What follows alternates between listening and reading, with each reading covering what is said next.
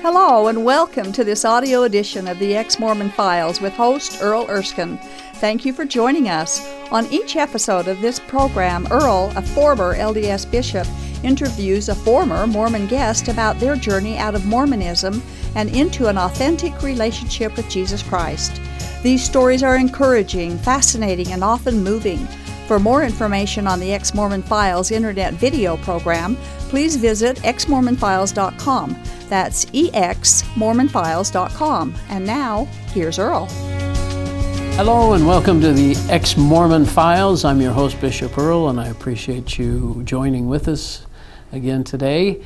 And we're still in St. George, and we're going to be meeting Mark Elison. Is that right, I think? Yes. We got to meet Rachel last week, and so now we get to hear kind of the rest of the story here. She did a good job. She's a sweet lady, and I didn't realize that you guys had been out just so little, or it had been a short time for her, yeah, especially. Just a few months. You were a little bit longer. Where were you born and raised? I was born in Blackfoot, Idaho. Oh my goodness. Southeastern Idaho. Yeah. That's where I grew up through high school. Yeah. That's a lot of Mormons up there in Blackfoot, of course. It's a real it's a real Mormon predominant community. Yeah. So were you born, as they say, in the covenant and all that? Yes. Your parents were active? Yeah. Oh, were they? Okay. Dad went on a mission and pioneer stock, 3, 4, 5 generations. Probably got sent up by Brigham Young to I think populate the area. Huh? I think either Joseph or Brigham sent one of the guys to England, and he found my ancestors. Oh. And the same thing happened on the other side of my family as well, in Sweden. And they came over here? And they came over here to join the Mormon church, and they ended up in Utah and Idaho. And wow.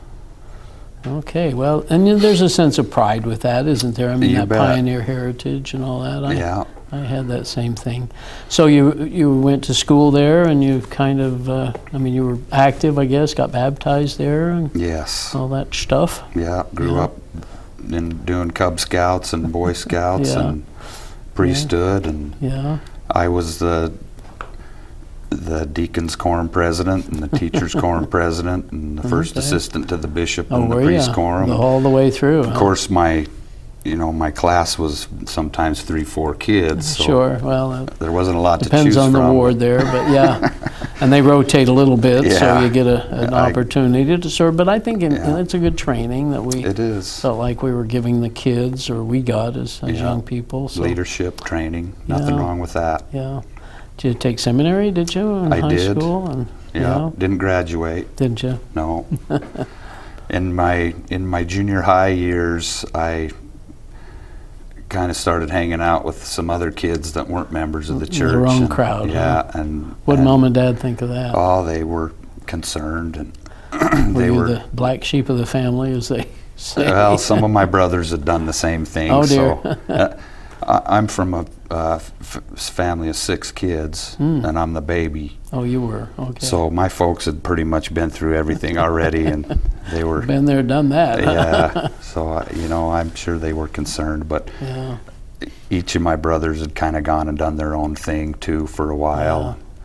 Well, I hate to say it this way, kind of, but parents then take that responsibility, like, well, what have we done wrong? They do. My parents did. Because they're guilty about the fact that, don't they? You think? Yeah, up until they died, both my parents are dead now. Oh. And right up until they died, I know that they were concerned if they'd done a good enough job, and had regrets about some of the they shouldn't have to bear things that kids have done. Yeah.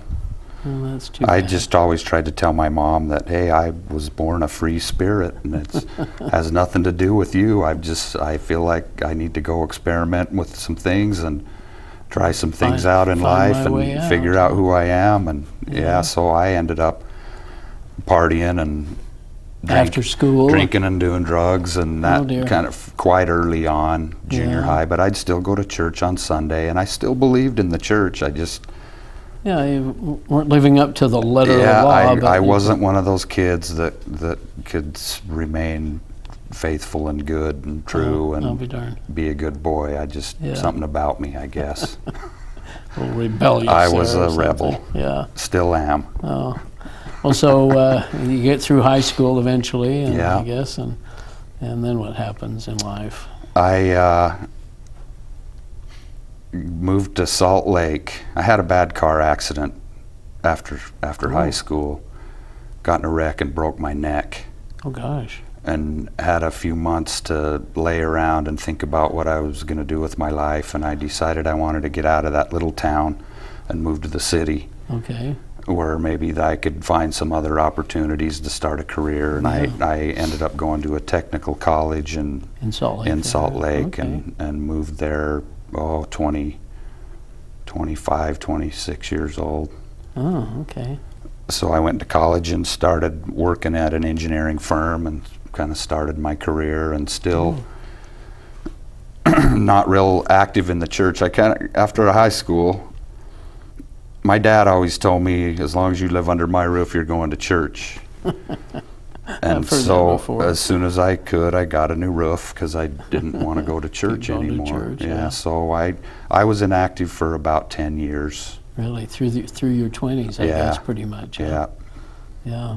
And when things settle down, I'll eventually get back to the church. I always in knew. the back of your mind. Always, because everybody that I knew growing up, including all of my family, they all bore witness to me that the church was true, and I heard it over and over and over again. Yeah. On Fast and Testimony meeting, and all of the leaders in my community and the successful businessmen and pretty much everybody that I knew that was an adult that was respected, they were LDS. So I just naturally assumed that this is the way and the only way. Yeah. I just didn't even knew that there was any other option. Yeah, but and I just felt like a bad kid because I didn't want to live it, but I still knew it was true. But I can't. I know.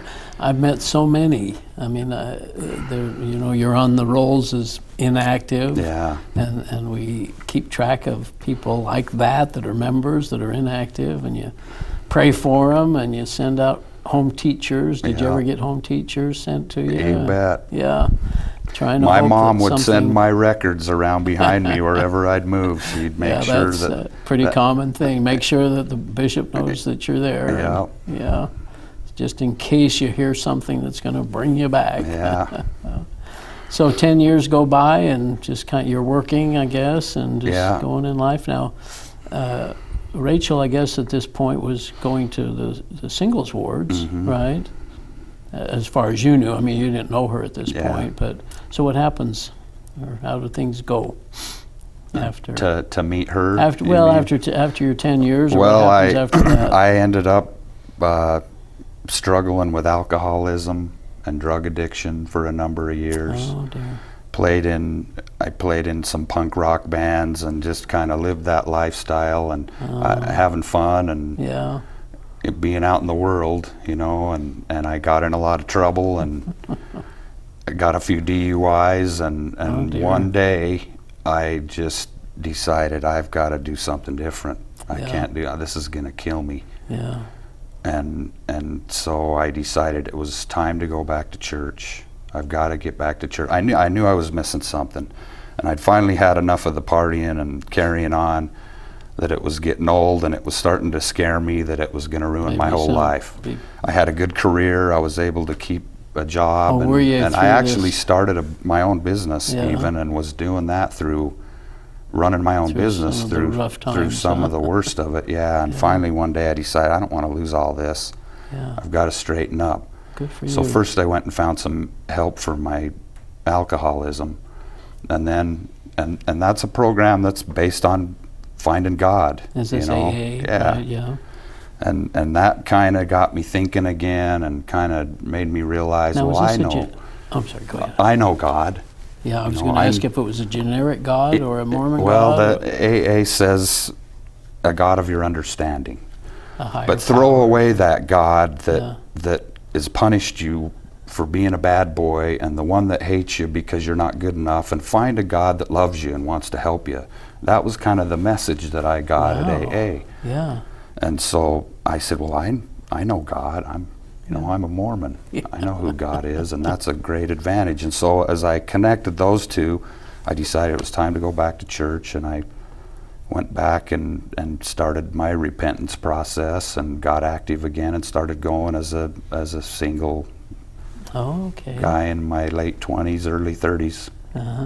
Went to a family ward because I tried the singles ward a couple of times and it just didn't work for me. Yeah, okay. So I just went to my local ward. Yeah. And then what happens? I was dating and, working hard, a lot of hours running my own business, and wondered where am I ever going to meet a girl. And I figured it would probably have to be through my work somehow because that's all I ever did. And I got to thinking, and boy, I need to quit smoking because I don't think I'm going to. I wanted to marry a Mormon girl because I knew that was the right. Yeah, I did, and so I thought, well, I'm going to quit smoking and see if get this maybe whole the life Lord will straightened help out, me. Yeah, so to speak. So I did, and shortly after, well, I think I met my wife actually while I was still smoking, and I decided to quit after I met her, and we started to get to know each other. Yeah. We just kind of became friends. She worked for one of my clients. We became friends, and then we started talking more on the phone, and then we started dating, and next thing you know, we planned about getting married. Yeah, we planned a 4-month engagement and got married. Oh, I'm proud of you. You were able to actually quit smoking, though. Yeah. And was that cold turkey, or did it Well, I had to use some nicotine supplements and things. And, well, good for you. And it was tough, and I've since taken it up again. But oh dear. So 4 months with knowing Rachel, and you just knew she was LDS. Yeah. Yeah, so that fit, and you felt good about that, and get married. Yeah, we had a lot of things that happened right when we started to get to know each other that just clicked, and little signs that we were supposed to be together, and we just had some confirmation. That we knew it was right, and we wanted to be together before Christmas, so we decided to rush the engagement, and we got married on the 13th of December. So wow. Well, congratulations. That's awesome. So, and you have a goal of getting married in the temple, which you did a year later. Yeah, we went and got sealed a year later. Which temple was that? In the Salt Lake Temple. Okay, that's where we got married. And so what did you think of that the first time you went through? Well, it was interesting. That's that elephant, but we took temple prep classes, and we kind of knew what to expect, and parents and other people had told us some things, but of course there's the things you can't talk about. Yeah. And so that kind of made me nervous because I didn't know what to, but I just knew it was right because my mom's been in there, for heaven's sakes. It can't, right. It can't be that scary. Right. Mom took it. Yeah, so when I went through, I just went through it all, and I figured, well, I guess this is what it is. Yeah. Was kind of different. And yeah. I wasn't that comfortable, to be honest with you now looking back. I went once to take out my own endowments. Sure. Once when we got sealed. Yeah. And maybe once or twice after, and because I just didn't really want to go. Really? I just But didn't. now you were very active. I mean, you became Elders Quorum president, and you taught Sunday school and ward clerk even, right? Yeah, and you still didn't have a draw to go back to the temple. I didn't. Oh, boy. I didn't. For some reason, there was just something that I wasn't real comfortable with about it. I think that happens with people. It's a very strange. The whole thing is kind of strange. Now, as I look back at it, the whole ritual thing of it is, I think, what had me kind of freaked out, where you repeat things and you very do cultish, things. And yeah. All right, so you're active then with Rachel, though, and in the church. She's active, Young Women's president and all that stuff. And so you're going along just fine. And children, did you end up with? Yeah, I got one little boy. He's 13 he's now. 13 now, yep. So what happens to you? Well, life's really going okay, and I'm doing all right financially, and I've got a nice home life and a great wife. And where are we at? at this point? Living in Sandy. In Sandy, okay. Yeah. And one day I just was in the shower thinking. I got out of the shower and I just things were just kind of monotonous, and I just felt like I was missing something. What am I doing wrong? So I got out of the shower, and I'll never forget, leaning my head against the wall, and I said, Lord, what's going on? You got to show me what's going on. Something doesn't seem right. What am I missing? What am I doing wrong? It was just a cry out to him. Oh. Because now I know I had a hole in here still, and it just wasn't being filled. And I know now as a young man trying to fill it with drugs and alcohol and tobacco and caffeine and all of those, and sex and drugs and rock and roll. Right. I tried all of that, even money, even focusing on money and buying toys and having lots of fun things. I've tried for years. Didn't fill that. To fill that hole. And I guess that day when I cried out, he was faithful. And I think he must have been waiting for me to just ask that question, show me what's going on. To humble yourself enough to ask the question. Yeah, and I had been doing some research on some other things.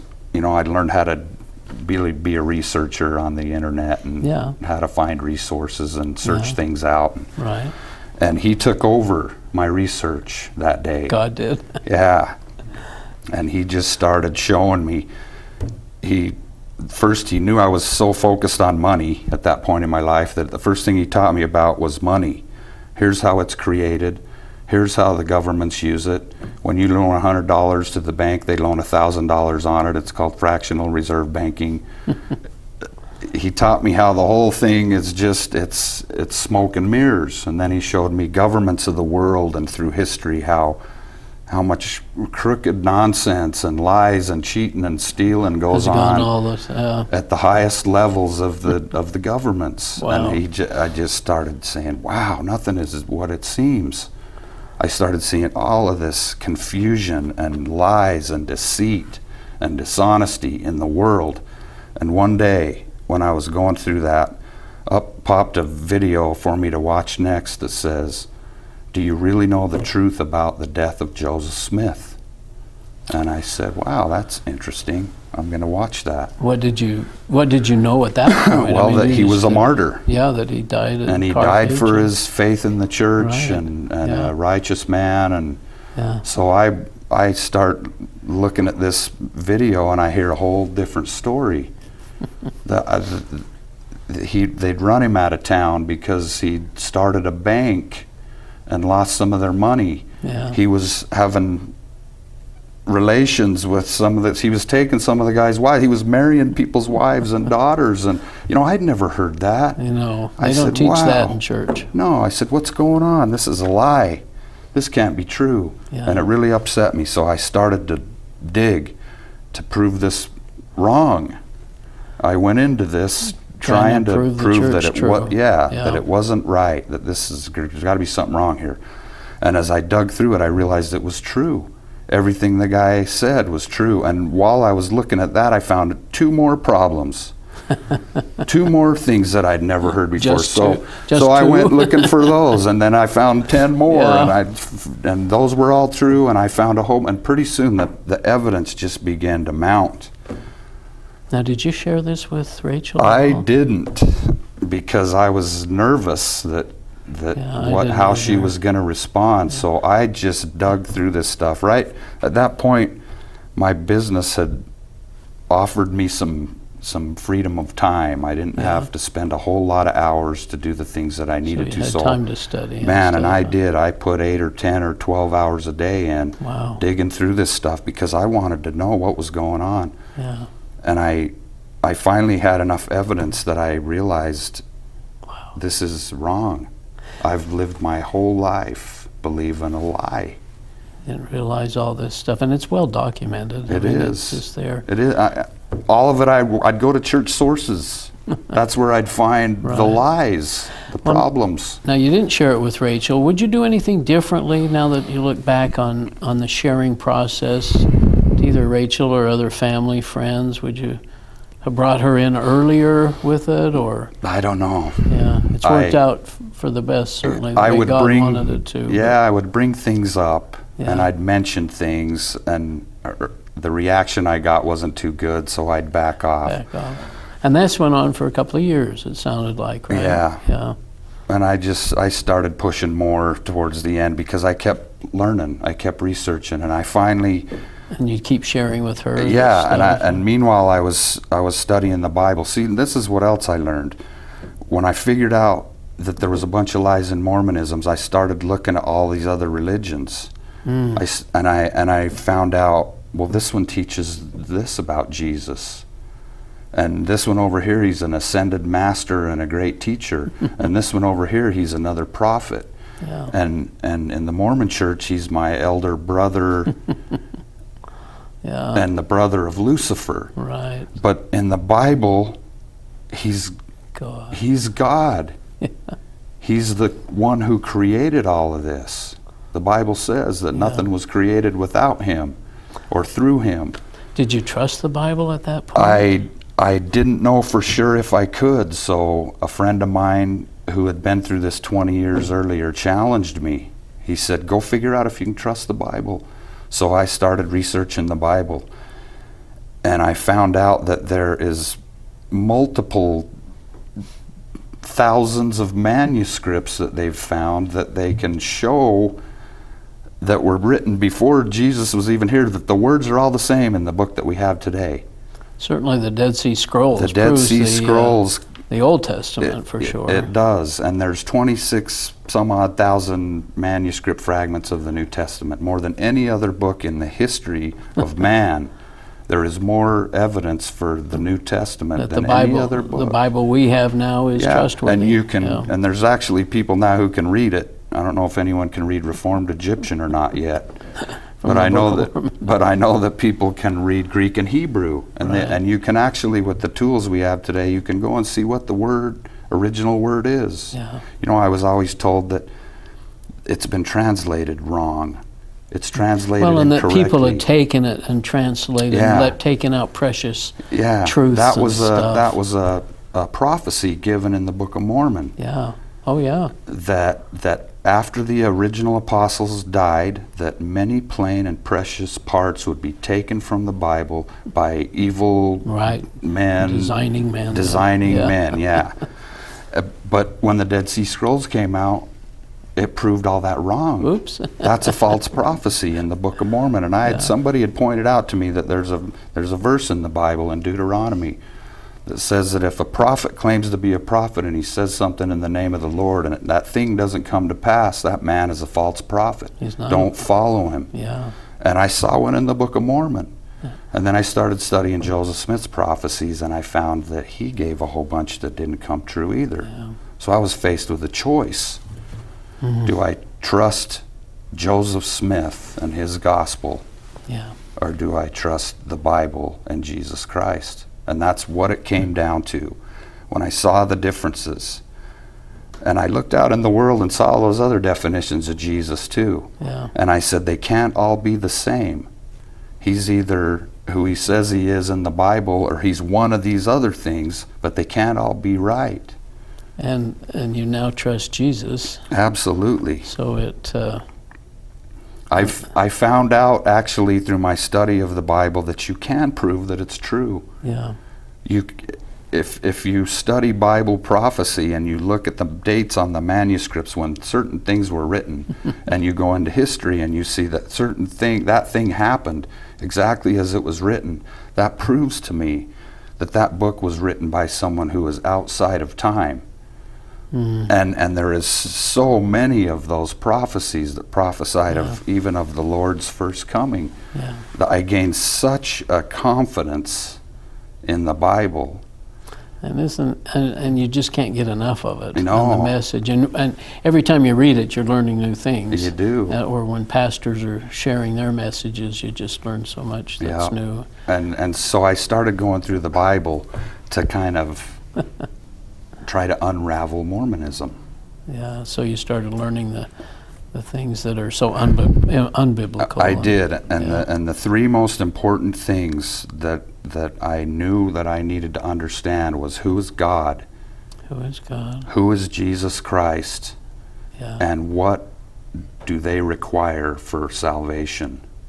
And as I began to compare the biblical message of who God is and who His Son Jesus is and what to do for salvation with the Mormon Church's version, they were different. Very different, aren't they? They were. Did you understand grace and works? Did you have that concept at all as a Mormon? I believed that you had to work for it. Yeah. It makes sense. The world teaches you that. When you're a little kid, you have to work to get your good grades, you got to work to make a paycheck, you have to work to get everything in this life. So it just made sense that you'd have to work your way to heaven too. Yeah, but we didn't understand that grace and what Jesus did for us. He's done it all. Yeah. For me to try to add anything to Him dying on the cross for my sins is it almost feels like blasphemy for me to try to say, you didn't quite get it, Lord. Let me see it. I'll work on myself. I'll get it. And as a Mormon, Jesus to me was an older brother, or kind of like a buddy, or somebody who was there to help me when I fell. Kind of a mentor or something. If I can't do all of that I need to do to get to heaven, He's going to come in and make up the difference. And that's what I was taught the atonement was. Sure. Well, it must have been thrilling when Rachel came to know this. We're almost out of time. It was wonderful. I know this has gone really fast, but it does. What did you think of that when she told you what had happened, or you were there when she stood up, I guess, and you thought, I was. Uh-oh, that's it. You know, I prayed. I was praying for her the whole time. Sure. And pretty early on, the Lord just made me feel like she's mine. Don't worry. Just be patient. Yep. She'll come. She will. What a blessing. So I just did what I could do and showed her what I could show her and hoped to shake her faith and what I knew to be a lie, and the Lord stepped in and touched her heart. Yeah. Well, what a joyful message that is, to come to know Jesus together, and now you share that freedom and that liberty. And so, well, gosh, thanks for coming and sharing your story.